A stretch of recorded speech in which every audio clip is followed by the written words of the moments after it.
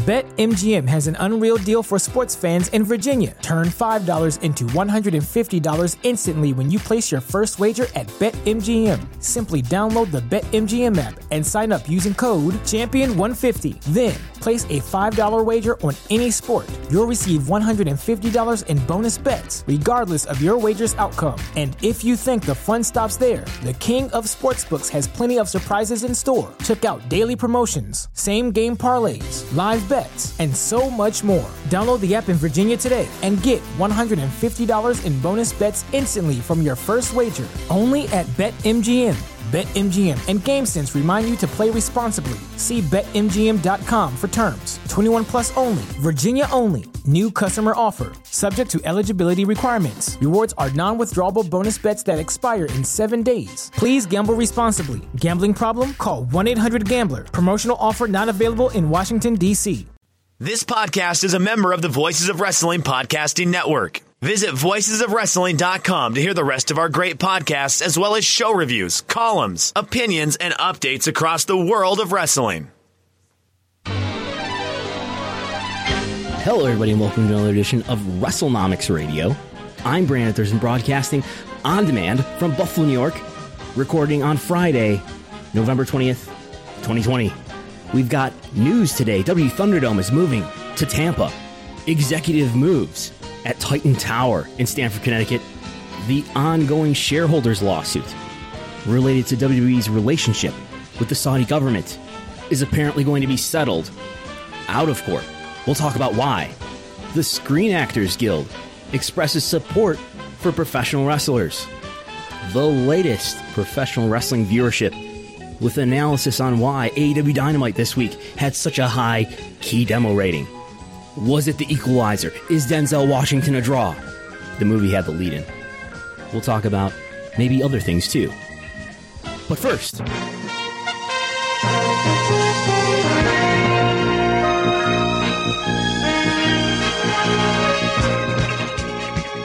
WWE will be moving away from the Amway Center in Orlando, Florida, to yet another location in the state that is governed by Ron DeSantis. The next residence for WWE Thunderdome will be Tropicana Field in Tampa Bay. That begins on Friday, December 11th, with an episode of SmackDown. You may remember once upon a time, WWE was supposed to have WrestleMania in Tampa Bay in the year of 2020. That was scheduled for April and obviously didn't happen because of the pandemic. Will WWE stay at Tropicana Field long enough, maybe, to have WrestleMania there in 2021? I don't know. But hopes for having WrestleMania, as was previously scheduled, to be happening in Inglewood, California, in a state where they're taking COVID more seriously, or they're being more restrictive in their safety protocols, as opposed to in the free state of Florida, where Governor Ron DeSantis has vowed never to roll back restrictions. And let's think about this. Tropicana Field, an outdoor stadium, home of Major League Baseball's Tampa Bay Rays. Outdoor setting, maybe that's safer to actually have fans attend TV tapings for WWE, of course. Over in Duval County, in Jacksonville, AEW has been doing that for months, bringing in a small, limited capacity amount of fans to watch their tapings. Will WWE do that? Well, it doesn't sound like it, at least not anytime soon. The final paragraph of this press release says Raw and SmackDown and pay-per-view programming will be produced at Tropicana Field on closed sets with only essential personnel in attendance. WWE will continue to administer its health and safety protocols for talent, crew, and employees in conjunction with each production, including PCR tests for COVID-19, social distancing, and wearing masks, end quote. And I don't know about you, but the question that is lingering to me is will we see a Vince McMahon and Kevin Dunn production that allows paying fans to be seen on television wearing masks? Is that the hang up? Otherwise, why not begin to attract ticketed fans to this event like AEW does and begin to sell venue merchandise to the ticketed fans who may attend? Is it the masks? Is it the issue of having just too few fans in attendance, that it doesn't look like a big enough crowd? Or maybe it's just out of the kindness of WWE's heart as they continue to monitor the ongoing progress of the virus, that they just don't want to expose people to the virus, potentially. Cases in the state of Florida, according to the Florida Department of Health COVID-19 Data and Surveillance Dashboard, which you can find at floridahealthcovid.gov. That dashboard shows, as it is across the country, COVID cases are on the rise. Positivity rates are on the rise. Some 3 consecutive weeks in a row now, the positivity rates of COVID tests getting higher and higher. Now, as of the latest measurement they show here, which is as of November 8th, which is pretty far back. But as of November 8th that week, the 7 days, I believe, preceding that, the positivity rate at 8%, whereas 1, 2, 3, let's say 3 weeks prior, it was at 5%, now at 8% positive.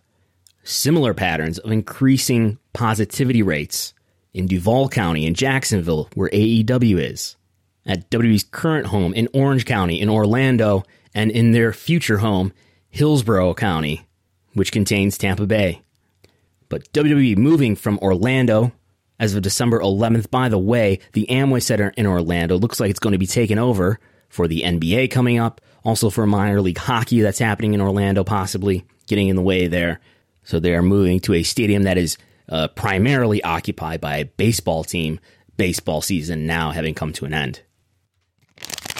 And then from there, WWE executives are moving in and out of the company. First, we learned yesterday. Was that yesterday or today? Today, we learned, but it happened earlier this week.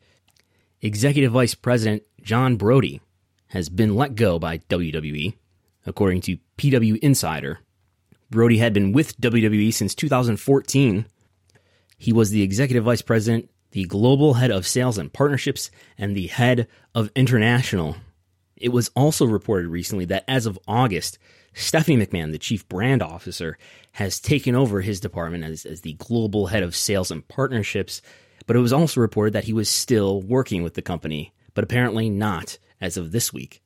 PW Insider suggested that there might be more executive moves still to come. And then an SEC filing came out just this afternoon on Friday, an 8K filing stating that longtime Chief Accounting Officer Mark Cowell,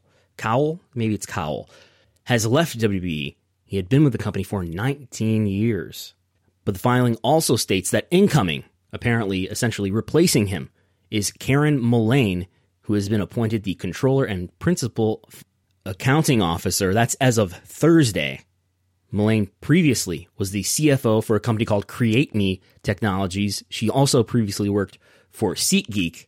But according to her LinkedIn profile, she also worked for the online retailer of handmade goods, Etsy, where she was the vice president and controller from January 2014 to November 2017, a timeline that very much overlaps with the time that WWE's new CFO, Christina Salen, also worked at Etsy, where she was the CFO for Etsy as well. So it appears Salen bringing in one of her former co-workers into WWE to essentially become the new Chief Accounting Officer, or as she is titled here, the Controller and Principal Accounting Officer. I don't know about the John Brody exit, but it does look, at least this move is more along the lines of when there are new major executives coming into the picture, as is the case for WWE, with the new additions of Christina Salen as CFO and Nick Khan as Chief Revenue Officer. It's sort of like, think about it in sports, where the new head coach comes in and they fire all of the assistant coaches and bring in their favorite offensive coordinator and defensive coordinator, some of their allies from the past. The filing does disclose that Mullane will receive a base salary of $415,000. She received a sign-on bonus of $61,500. She is also eligible for incentive bonuses. Again, this is in an SEC filing, an 8K filing that you can find at corporate.w.com or in the sec.gov filings for WWE. And just when we thought we had seen it all for the day, then came in another email alert, another SEC filing this afternoon, another 8K announcing that as of Wednesday, November 18th, 2020, WWE has entered into a term sheet to settle the previously disclosed action titled City of Warren Police and Fire Retirement System, individually and on behalf of all others similarly situated versus World Wrestling Entertainment Inc., Vincent K. McMahon, George A. Barrios, Michelle D. Wilson. That lawsuit currently pending in the United States District Court of the Southern District of New York. Listeners of Wrestlenomics Radio will remember that this is a class action lawsuit that many shareholders have filed against WWE, basically alleging that WWE misled investors, particularly as it relates to the Middle East North Africa TV deal that was supposedly being negotiated by WWE with a TV company in the Middle East called MBC, Middle East Broadcast Company. Middle East Broadcasting Center, a television company that is owned in the majority by the Saudi government. The plaintiffs allege that WWE was not forthright or honest or was misleading in saying that they were continuing to negotiate a TV deal. A TV deal did not materialize. A TV deal in that region still has not materialized. The last time WWE had a significant TV deal in the region was with a broadcaster called OSN. OSN decided to stop doing sports TV in early 2019. And again, between that time and throughout 2019, George Barrios and other WWE executives talked about how they were negotiating a MENA TV rights deal and that they anticipated certain OIBDA margins in anticipation that they would complete such a deal. Such a deal was never completed. WWE investors who are associated with this class action lawsuit allege that this negatively impacted the stock price. I would point out that there were many other factors that impacted the stock price. But in the complaint, we do get a lot of discussion about supposedly a deteriorating relationship between WWE and the Saudi government. We get allegations about the Halloween 2019 plane ride from hell where WWE talent were stuck in Riyadh following the Crown Jewel 2019, just over a year ago. The complaint alleges that, according to confidential witness number 2, who is apparently a WWE wrestler, former WWE wrestler, confidential witness number 2 says that he was told by Mark Carano from WWE Talent Relations, again, allegedly, according to confidential witness number 2, this is all in the complaint, allegedly, Vince McMahon and the Crown Prince of Saudi Arabia, Mohammed bin Salman, had some sort of dispute over something, which led to Vince McMahon cutting the broadcast in the middle of the Crown Jewel event, which allegedly led to many WWE wrestlers, perhaps others, being stranded at the airport in Riyadh. And I believe also they were sent back to a hotel for some time before they finally were able to fly out. You may remember this was they ended up not being able to make the WWE SmackDown that Friday, which was in Buffalo, New York, it just so happened. And consequently, many NXT wrestlers ended up appearing on SmackDown that night, since so many were unable to make it to Buffalo in time. But anyway, the Saudi events and the Saudi relationship is just part of this. What's really at the core of the argument is that, according to shareholders, WWE, you promised that you'd be finishing this TV deal for the Middle East and North Africa region. You promised it and you strung us along, and then no deal materialized. And we feel like we were misled, and we feel that the stock price suffered as a result, and we feel that our investment, our market value in WWE stock was damaged as a result. That is the argument, roughly according to the plaintiffs. But anyway, the news is that, again, we have this 8K SEC filing that comes out today. Again, today being Friday.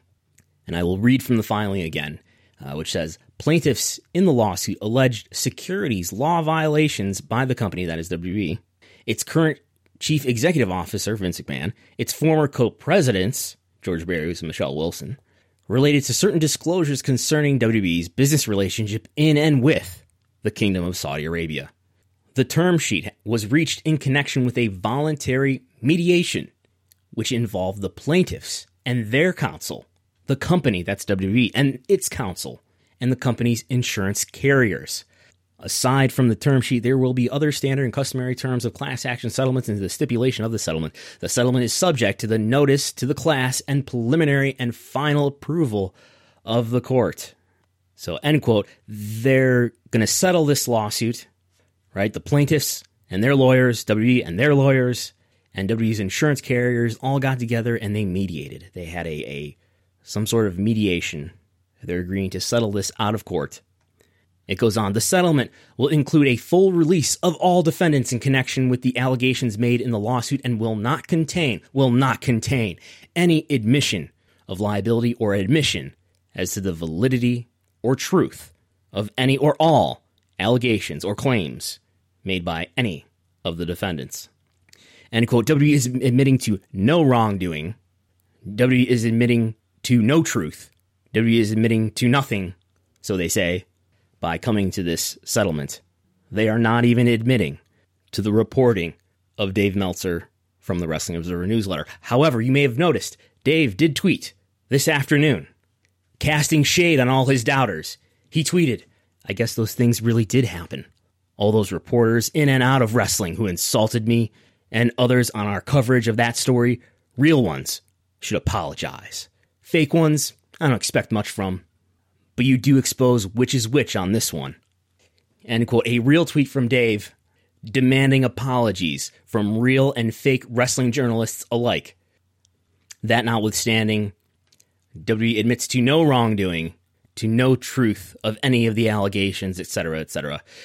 Now here's what everyone wants to know. How much did they settle for? The term sheet provides for a settlement payment. I'm reading from the filing again. Subject to court approval of $39 million, which includes all of the plaintiff's attorney fees and expenses and settlement costs, all of which the company expects will be paid by the company's insurance carriers. So the money not coming directly from WWE, but from insurance carriers. It has been suggested to me that the type of insurance that would cover this kind of settlement is called errors and omissions insurance. So this would be something that WWE, a type of insurance that WWE carries and probably pays a premium for. This might result in WWE having to pay an increased premium since they're going to make this insurance carrier or carriers pay out on a claim. So as far as WWE financials, fighting this lawsuit was probably costing the company quite a bit in legal fees. But the settlement itself does not sound like it will directly come from WWE's finances. So let's think why would WWE settle? Now, even though WWE is saying in the settlement and in this 8K, because we're settling this, we admit to no wrongdoing. That doesn't mean that we're admitting to the truth, of any of the allegations. But why? What is the thought process here? Maybe. For one thing, it would require WWE to continue to pay legal fees to continue to fight this lawsuit. Continuing to fight the lawsuit would also probably cause there to be additions to the discovery, that is the sort of information that is right now confidential and private to the company. It would require WWE perhaps to continue to disclose and make public as part of the court records information like agreements or communications with the Saudi government or any other parties that WWE does not want to have their communications or their records disclosed with. So it prevents the continued disclosure of information that may lead to critical press. It stops places like Wrestlenomics Radio from learning new information that maybe doesn't present WWE in the best light. But more importantly, mainstream media outlets might cover a thing like that as well. It might create a precedent, a legal precedent about, and someone can correct me if I'm getting the terminology wrong here, but it might create a legal precedent about what kind of information is material for WWE, what kind of information WWE would then in the future need to disclose if WWE, as a result of this litigation, disclose the value of the OSN deal or the value that was being discussed, for a TV deal with this NBC TV partner. Other additional possible factors about why it might be in WWE's best interest to settle this, maybe continuing to fight this legal battle, would require somebody like Vince McMahon to be deposed and to have to be interviewed and questioned about this case, about issues related to it, including maybe questions along the lines of, so we're alleging that you had some sort of disagreement with the Crown Prince of Saudi Arabia, Mohammed bin Salman. What really happened, Vince? Vince McMahon probably would prefer not to have to answer questions like that on the record. Maybe other reasons as well that just stacked up on one side of the scale, to where the costs of continuing to fight this lawsuit outweighed the benefits of settling it, even if it requires WWE to pay a higher insurance premium in the future. While we're at it here, just some additional background about why did a TV deal never get done, and why still has a TV deal not been done. In fact, Vince McMahon took a question on the Q&A at the last investors' earnings call, which was October 29th. Vince took a question about this from an analyst about whether there was any update on the progress of a TV deal, and Vince kind of laughed it off and said that I'm sure we'll get a deal done someday, and I sure as heck don't want to put a timeline on it. So not very promising. Doesn't sound like a deal is going to get done anytime soon. It appears that MBC, again, a company that is owned in majority by the Saudi government, reportedly, by the way, the Saudi government came into control of MBC as a result of the Ritz-Carlton shakedown in Riyadh, a shakedown organized by the government where they collected a number of, I believe it was business people and maybe other royal family members, and essentially made them stay at the hotel and did not allow them to leave, with the public explanation that this was Crown Prince MBS's way of fighting corruption just after he came to power. And one of the products of the Ritz-Carlton shakedown was that WWE, that the Kingdom of Saudi Arabia came to control this TV company, MBC. Oh, God. And furthermore, so why hasn't WWE been able to complete a deal? Well, apparently the Saudi government also, in the world of media, supports a pirate broadcaster called Be Out Q, which apparently is being used to antagonize the Qataris by broadcasting all sorts of pirated TV, including WWE programs in the region. And it appears that NBC doesn't want to pay for programming that is already being broadcasted illegally in the region by a pirate broadcaster. Why pay for something that someone else is already putting out there for free? So in my assessment, that appears to be the reason, unless better information emerges. That's the reason why WWE has yet to make a deal in the MENA region and has not had a paying TV deal, as far as I know, in the Middle East, North Africa region since the early 2019 period, when the OSN deal came to an end, and OSN, again, just decided to stop broadcasting sports. OSN, by the way, deciding to drop sports because of competing pirate broadcasters. So it appears that the actions, basically, of the Saudi government are preventing WWE from completing a MENA TV deal. A TV deal that I would guess would be worth maybe less than $10 million a year for WWE. So that's much smaller of a value than the much larger value that WWE is getting from the event deal, which we talk so much about. WWE's 10-year agreement with the Saudi government to provide 2 events per year, $50 million, $50 million every time it goes there, 2 times a year. That's $100 million a year, 10 years. That's $1 billion over 10 years. A lot more money than a MENA TV deal would provide them. So even though they can't complete, apparently, a TV deal in that region, WWE is still becoming very rich as it relates to the Saudi deal. In terms of economics, they would rather have $100 million a year for the event deal than, let's say, $10 million a year for a TV deal.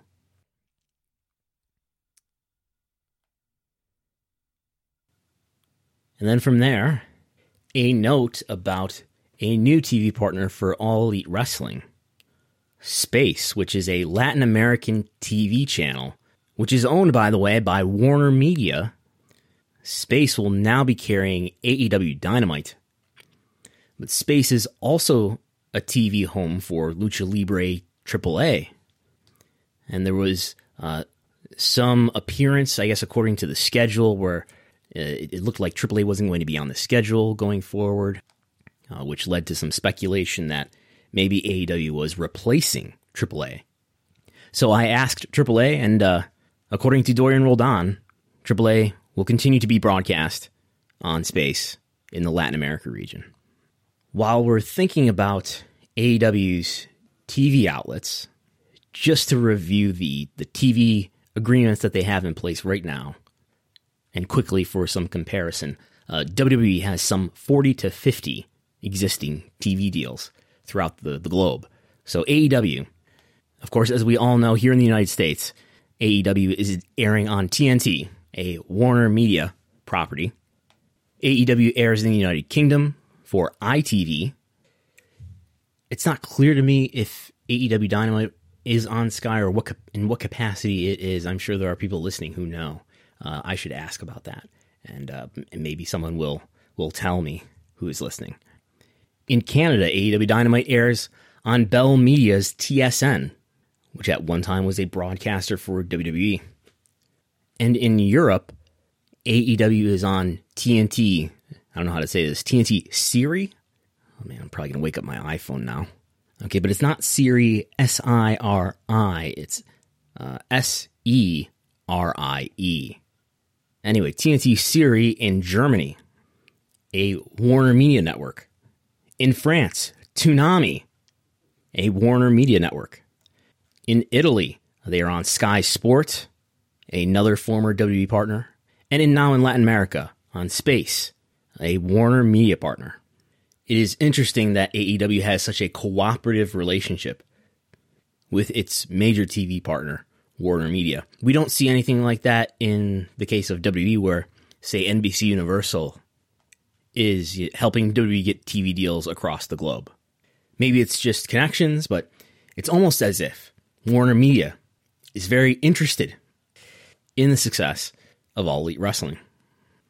And in other news, as we discussed last week, Zelina Vega / Thea Trinidad was released from WWE, tweeting out just before her release was announced that she is in support of unionization. This led to tweets of support from SAG-AFTRA, is that how you say it? The Screen Actors Guild, American Federation of Television and Radio Artists, which is a labor union that supports actors. They tweeted out support, and apparently someone from the organization and Zelina Vega have had a conversation, according to tweets from the official SAG-AFTRA account. Andrew Yang, of course, chiming in once again, tweeting in support that he thinks that, SAG would be a good organization to represent wrestlers, since they are so involved in producing media content for companies like WWE. No mention of AEW. I don't have a ton to add to this news, other than to say the discussion around the issue of unionization and the discussion about whether wrestlers should be classified as employees or independent contractors, those are two separate issues that are related, but are sometimes conflated. We went through the 20-factor test and asked the 20 questions of WWE wrestlers last week. I should in the future do that for AEW also. It's interesting that there is now a bit more outward support for unionization or for some sort of defense of workers' rights for WWE wrestlers. I continue to not be optimistic that a union will form from within, if at all, if ever, for WWE. Maybe what is more likely is that if some sort of government entity ends up prosecuting WWE or investigating WWE over misclassifying wrestlers as independent contractors when they should be employees. So as far as realistic expectations, I would look for that before I would expect there to be a union formed or some sort of union representation for WWE wrestlers or any other wrestlers.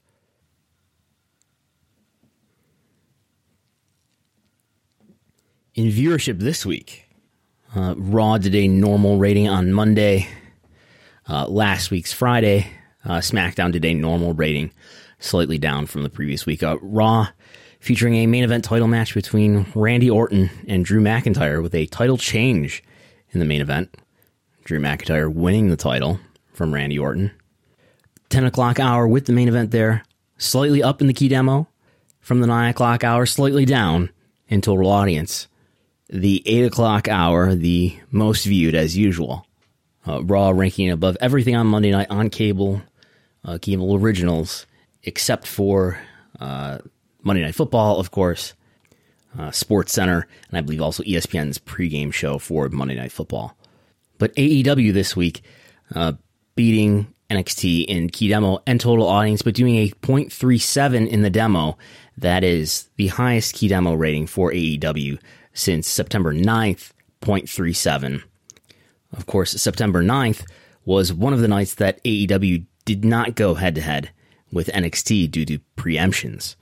To find a night where AEW did go head-to-head with NXT with a key demo rating that was .37 or higher, I have to scroll all the way back to November 20th when AEW did a .39. November 20th, not today, 2020, but November 20th, 2019. In fact, AEW's P18 to 34, so the young adult demographic, was higher on average for its 2 hours than Raw on average for its 3 hours. Dynamite doing a .27 in that demo, and there is not even 1 hour of Raw that did equal to that or better.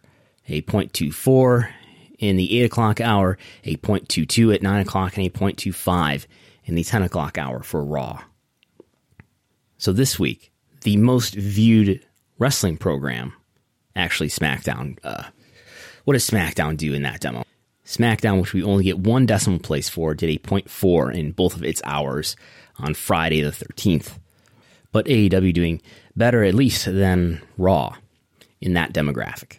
I think that's just the sprinklings of what we will see further in the future as the 2023 TV negotiations approach.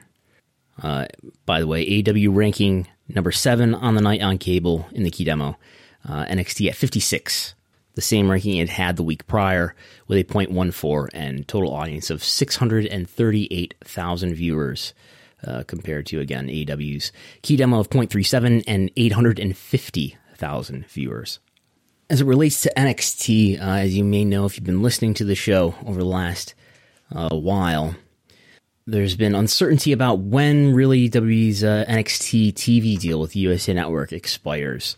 Originally, when it was announced that NXT was moving to the USA Network, there were various values reported or estimated, but there were reports that maybe it was a 1-year deal or a 2-year deal.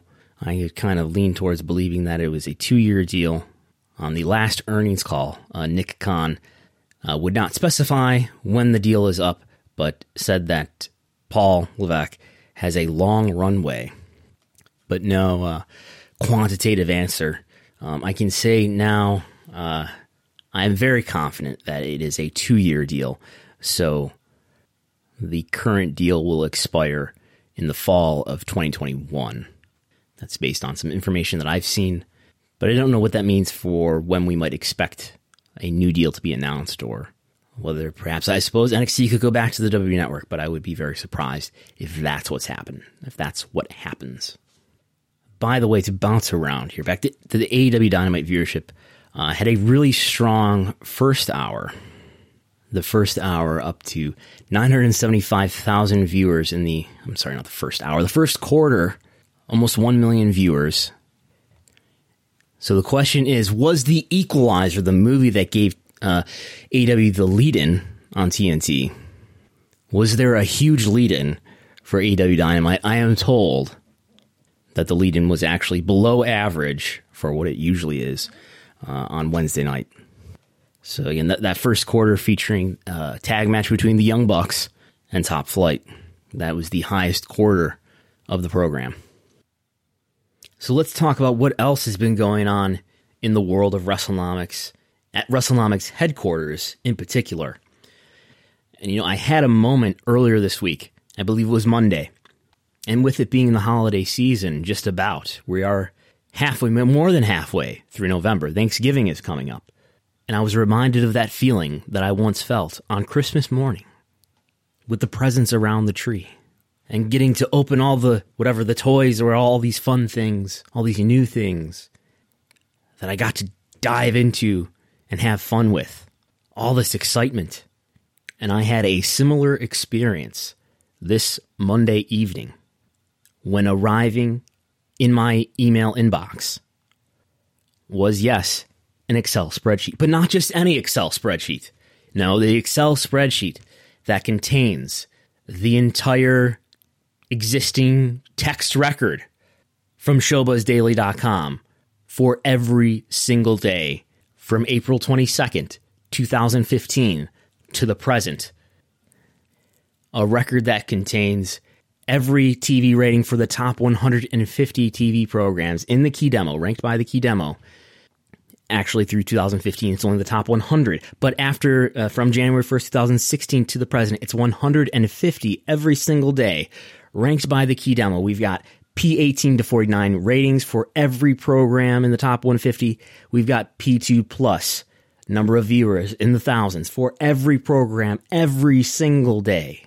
Over 2 million Excel cells in this spreadsheet. This is big. This is big data. Of course, all of this is only possible thanks to Wrestlenomics friend Matt Schroeder, who has also in the past provided us with the entire cage match and entire wrestling data sets in spreadsheet form. Those even bigger data sets. And it was like Christmas morning here at Wrestlenomics headquarters when data sets like these arrive at our email doorstep. Because it allows us to ask deep questions. You've got to remember, big data are like people. You can ask them questions, and data, I find, to be significantly more intelligent at times around certain subjects, more intelligent, more informative than actual human beings. Actual human beings like to tell you things like, all TV is down. The big data, though, the big data will give you big answers, big complicated answers. And so you may have seen, I tweeted a GIF that contains something like 16 line graphs that measures WWE Raw's annual growth in viewership, both in the key demo and in the total audience. It measures the WWE Raw viewership's decline, basically, against the behavior of other kinds of measurements throughout television, and especially sports television. And this analysis in particular excludes Q4 because obviously we're still in the midst of Q4 here in November for 2020.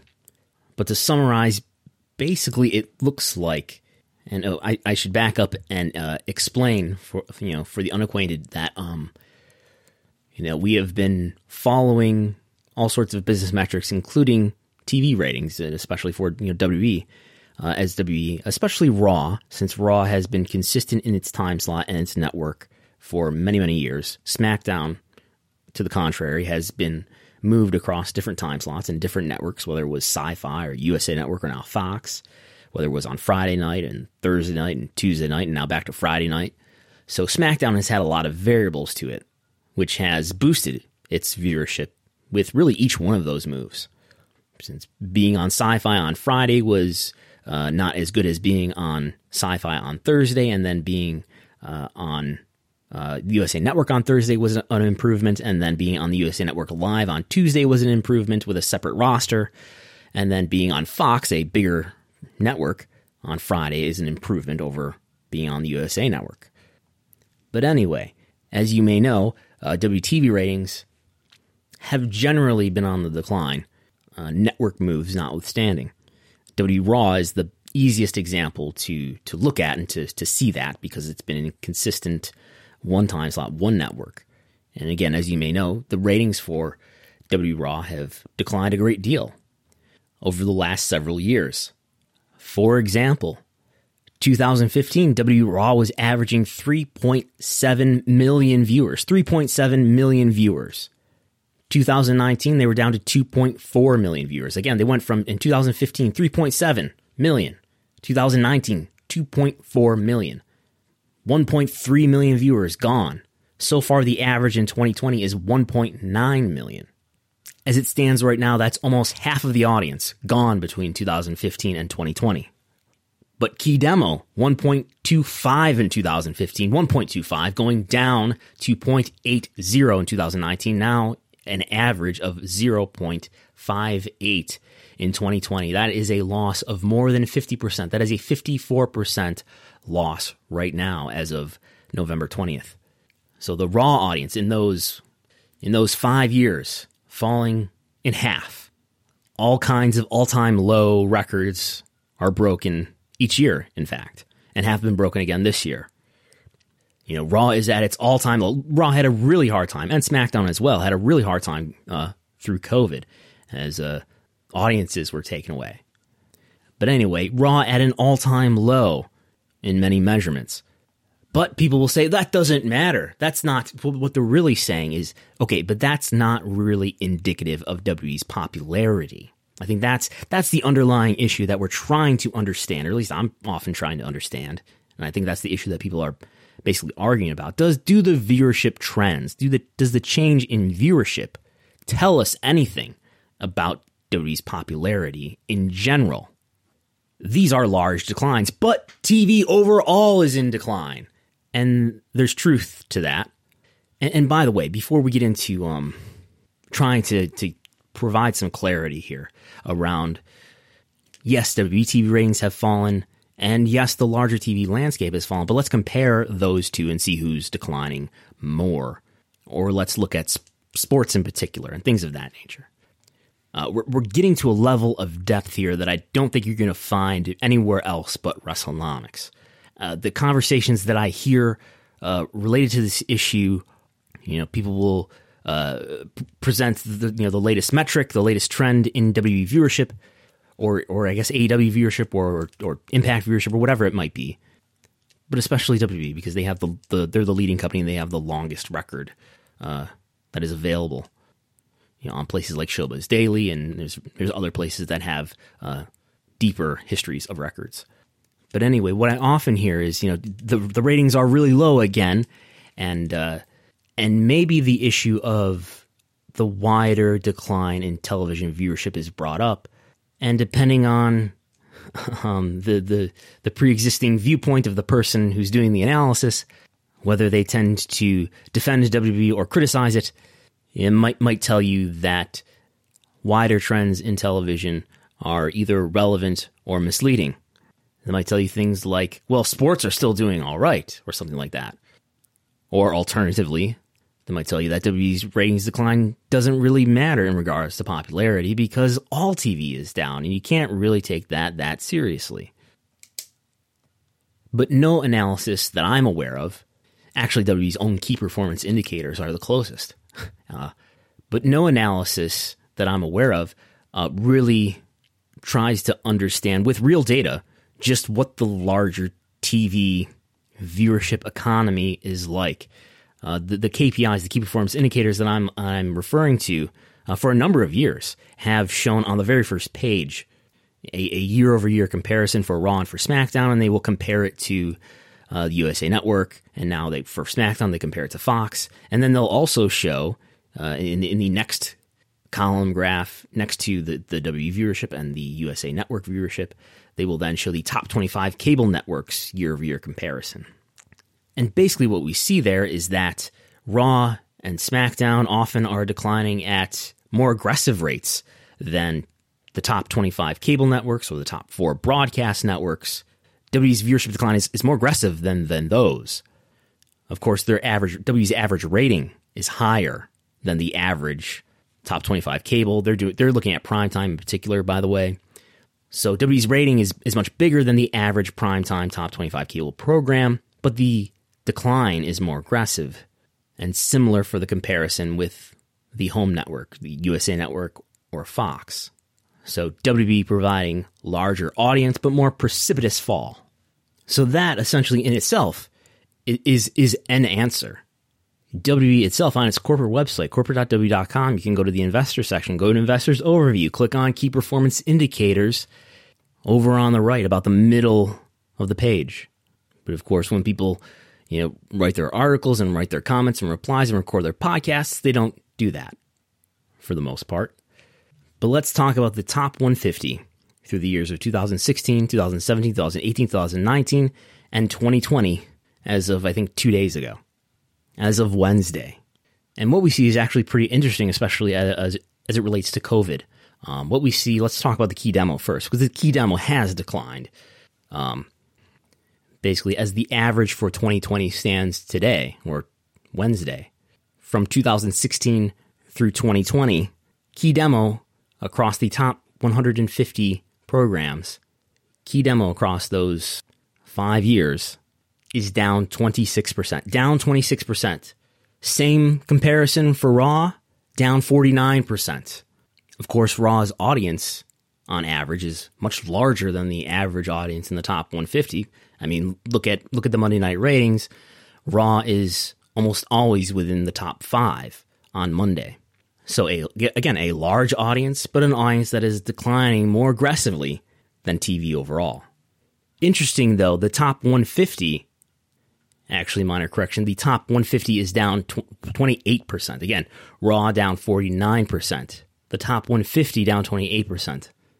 Down 26% is the top 100. So, similar. But so far in 2020, the average key demo rating is only 1 point lower than the average key demo rating last year. So down only 1% at this point from the prior year in the key demo, when the 2 years before saw 11% decline and 14% decline. Right now, only a 1% decline in the key demo. Again, key demo important because of advertisers and perhaps forecasting what the future of TV may be. But let's talk about total audience. Total audience in 2017, on average, for the top 50, 2017 versus 2016 was actually up. The average 150 doing 806,000 viewers in 2016, doing 839 viewers, higher in 2017. That is not what I expected to see. TV overall from 2016 to 2017, overall, not in the key demo, but it increased. It was down in the key demo 5% that year, but up in total audience 4%. Now the next year, total audience falls 4%, down to 807,000 viewers on average. It falls again another 4% in 2019, down to 775,000 viewers. But then, in the pandemic year of 2020, and of maybe things like impeachments, or just one impeachment, in fact, things like pandemics, things like nationwide protests, global protests, in fact, and a presidential election. Total audience in 2020, at this point, is up 17% from last year. Average viewing audience for the top 150 programs, 905,000 viewers, higher than last year's 775,000. That's up 17%. Same comparison year over year in 2020, Raw is down 21%, while TV overall, a lot of this is going to be driven by news, which we'll look into in a moment. But the, again, top 150 is up 17%. Raw is down 21%. And just to reach all the way across this timeline from 2016 through 2020, what's the change over those 5 years? In total audience, it's up 12%. Now, if you want to say, look, 2020 was a crazy year and a lot of people were watching TV. So let's just look at 2019. And well, in 2019 versus 2016, what we call a CAGR, I think that's the right thing to call it. 2016 to 2019, if you let's assume that 2020 was just an anomaly. Well, still in 2019 from 2016, it was still down 4%. Down 4%. By the same comparison, Raw, down 25%. So again, we get largely the same story as these KPIs are telling us that, yes, Raw's audience is much bigger than the average 150 audience, but the decline is more aggressive. But all right, I know what you're thinking. This is largely driven by news, right? So let's exclude the networks CNN, Fox News, and MSNBC. I should note, too, we're looking only at cable TV here. This does not include broadcast networks like NBC, ABC, CBS, Fox, and the CW network, but includes all cable networks, at least all of those that are subscribing to Nielsen, I would think. And these are cable originals, so this would not include reruns, for example, of Law & Order SVU on the USA Network. Or replays of movies like The Equalizer that served as the lead-in for AEW this week. But basically only for first-run original programs. But that includes sports and obviously news. So again, we're excluding the big three cable news networks, CNN, Fox News, and MSNBC. And we're still getting a percentage change in total audience from 2016 to 2020 of 26%, down 26%. Meanwhile, Raw is down 41%. Again, this is total audience. Key demo, though. Key demo is closer. The top 150 from 2016 to 2020 is down 43%. 43%, while Raw is down, again, 49%. So Raw doing a little bit worse in terms of percentage of change. Obviously, the WWE still providing a relatively large P1849 audience, but it's declining at a faster rate than the average top 150 program. But what about sports? Well, when it comes to sports, I looked at the four major team sports, their airings in prime time. And what you see is across the last 5 years, Monday Night Football and Thursday Night Football, both holding up better than Raw. Thursday Night Football growing. Monday Night Football losing, but not losing as badly as Raw. That's both in key demo and total audience. But that's just the NFL. What about basketball? Basketball on TNT and ESPN. Basketball is in decline over those 5 years too, but Raw is in twice the decline that basketball is. I should say NBA, both in the key demo and total audience. But that's just the NFL and the NBA. What about baseball? Major League Baseball on FS1, ESPN, and TBS.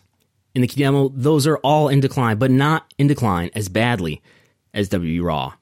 That's the key demo. What about total audience? In total audience, baseball on FS1 is actually declining worse than WWE Raw. So Raw can say, not in the key demo, but in total audience, it's holding its audience better than at least baseball on one channel, FS1. Now, what about hockey? Hockey on NBC Sports Network. The NHL. They have primetime games, but I also looked at their non-primetime games. In the key demo, those NHL broadcasts are in decline, but not as badly as Raw. But what about the total audience? Over the last 5 years, they are in decline, but not as badly as WWE Raw.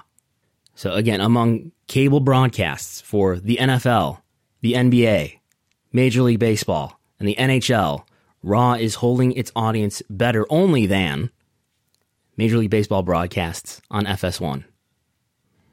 Now, what about the network that Raw is serving, the USA Network? Here things look a little bit better.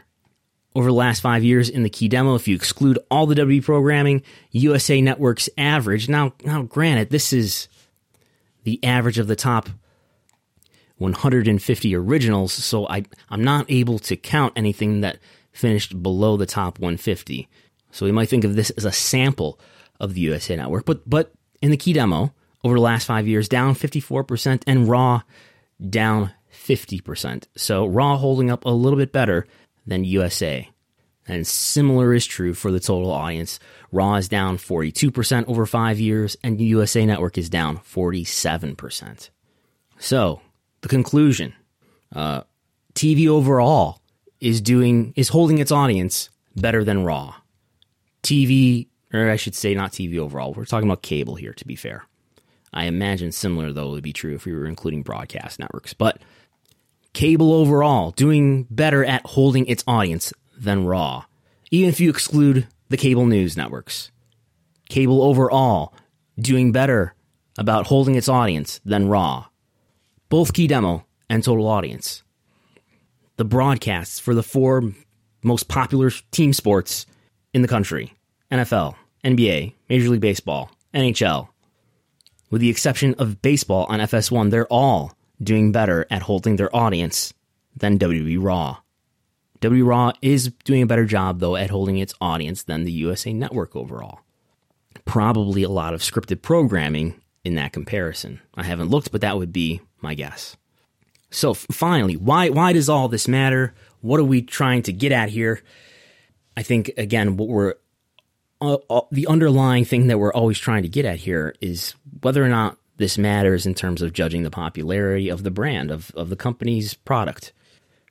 We're looking for some sort of volume adjustment to normalize the overall real attrition in most television viewing. And I think when you compare this to wider trends across cable overall, key demo, total audience, and you compare this against live sports, which in some ways WWE is, and my argument is always that, wrestling is an overlap between scripted entertainment and live sports. It sort of lives in both of those worlds. That's why it's less DVR proof. WWE wrestling is less DVR proof than sports are. Sports you more have to watch live, it seems. I know there are some people who will watch a sports game on DVR, but I think there's less of that by proportion than there are people who watch wrestling on DVR. This theory is also, in my view, is explaining why archival wrestling content is more rewatchable than old sports games. But anyway, I think what this shows, maybe it doesn't tell you outright that, yes, the ratings declines tell you that WWE is getting less popular. But what it definitely doesn't do, it doesn't refute the idea that WWE's ratings declines over the last at least 5 years. It doesn't refute that they're not reflective of popularity. Because maybe you want to dismiss the fact that sports are holding up better by saying, well, WWE isn't really completely a sport. It's more of a scripted program. And look, it's holding up just about as well as the USA Network is. But what's really harming that sort of dismissal is that, well, still, if you look at the change by percent in the average of the top 150 programs, and even as I mentioned, even the top 100 programs, those programs, even when you exclude the news, they're holding up better than WWE. WWE, though, continues to be in the top 5 on Monday nights, almost every week. And it's live, and that makes it more DVR-proof than most programming. And that, for now, and in my view, in the future, is going to allow WWE to continue to be a very valuable sports property. But it's not as popular as it could be, and it has, in my view, especially when you look at this information in addition to the declines that we see year over year from 2016 onward in attendance, the year-over-year declines in merchandise sales, the decline throughout 2019 in WWE Network subscribers, the year-over-year declines in each year since 2016 in Google web search for topics related to WWE in the US and worldwide. By the way, the attendance declines, not just total attendance, but average attendance, not just in North America, but internationally as well. And like every other kind of content and entertainment and sport, everybody is competing with everybody else for time. George Barrios, the former CFO and co-president of WWE, liked to point out that Reed Hastings, the Netflix CEO, likes to talk about how we're in competition with everything. Anything that takes time, we are in competition with, whether that's Fortnite, the game, or whether it's sleep. We are in competition with it. And WWE is in competition with all those things, arguably, as well. But the evidence so far suggests that at least WWE Raw is not standing up to that competition as well as many others. That's all for this week. There's so much else I want to talk about. Well, we're up against the hour here. My broadcast rights agreement with the Voices of Wrestling Podcasting Network is for 60 minutes only. That's not true. I can basically do whatever I want here. I get up to about 3 hours probably, but I'm not going to do that. Can you imagine if I talk to myself for 3 hours here? Anyway, that's all for this week. If you want to support Wrestlenomics, if you want to know what my estimate is of all of WWE's major TV deals, in fact, that is on the Patreon, patreon.com/Wrestlenomics. Support there for $5 or $10 a month if you are in a position to do so. Read my latest estimate on WWE finances for Q4, for 2020, for 2021, 2022 is even in my estimate table. Yes, that is on Wrestlenomics.com now. The Wrestlenomics GIF. Yes, we've expanded our media ecosystem. It's not just text. It's not just audio. It's not just images of charts and infographics. We are now entering the world of motion video. The aforementioned animated GIF. You can find it on Twitter, at Wrestlenomics, or on my Twitter, at Brandon Thurston. And I'm Brandon Thurston, and I will talk to you next time.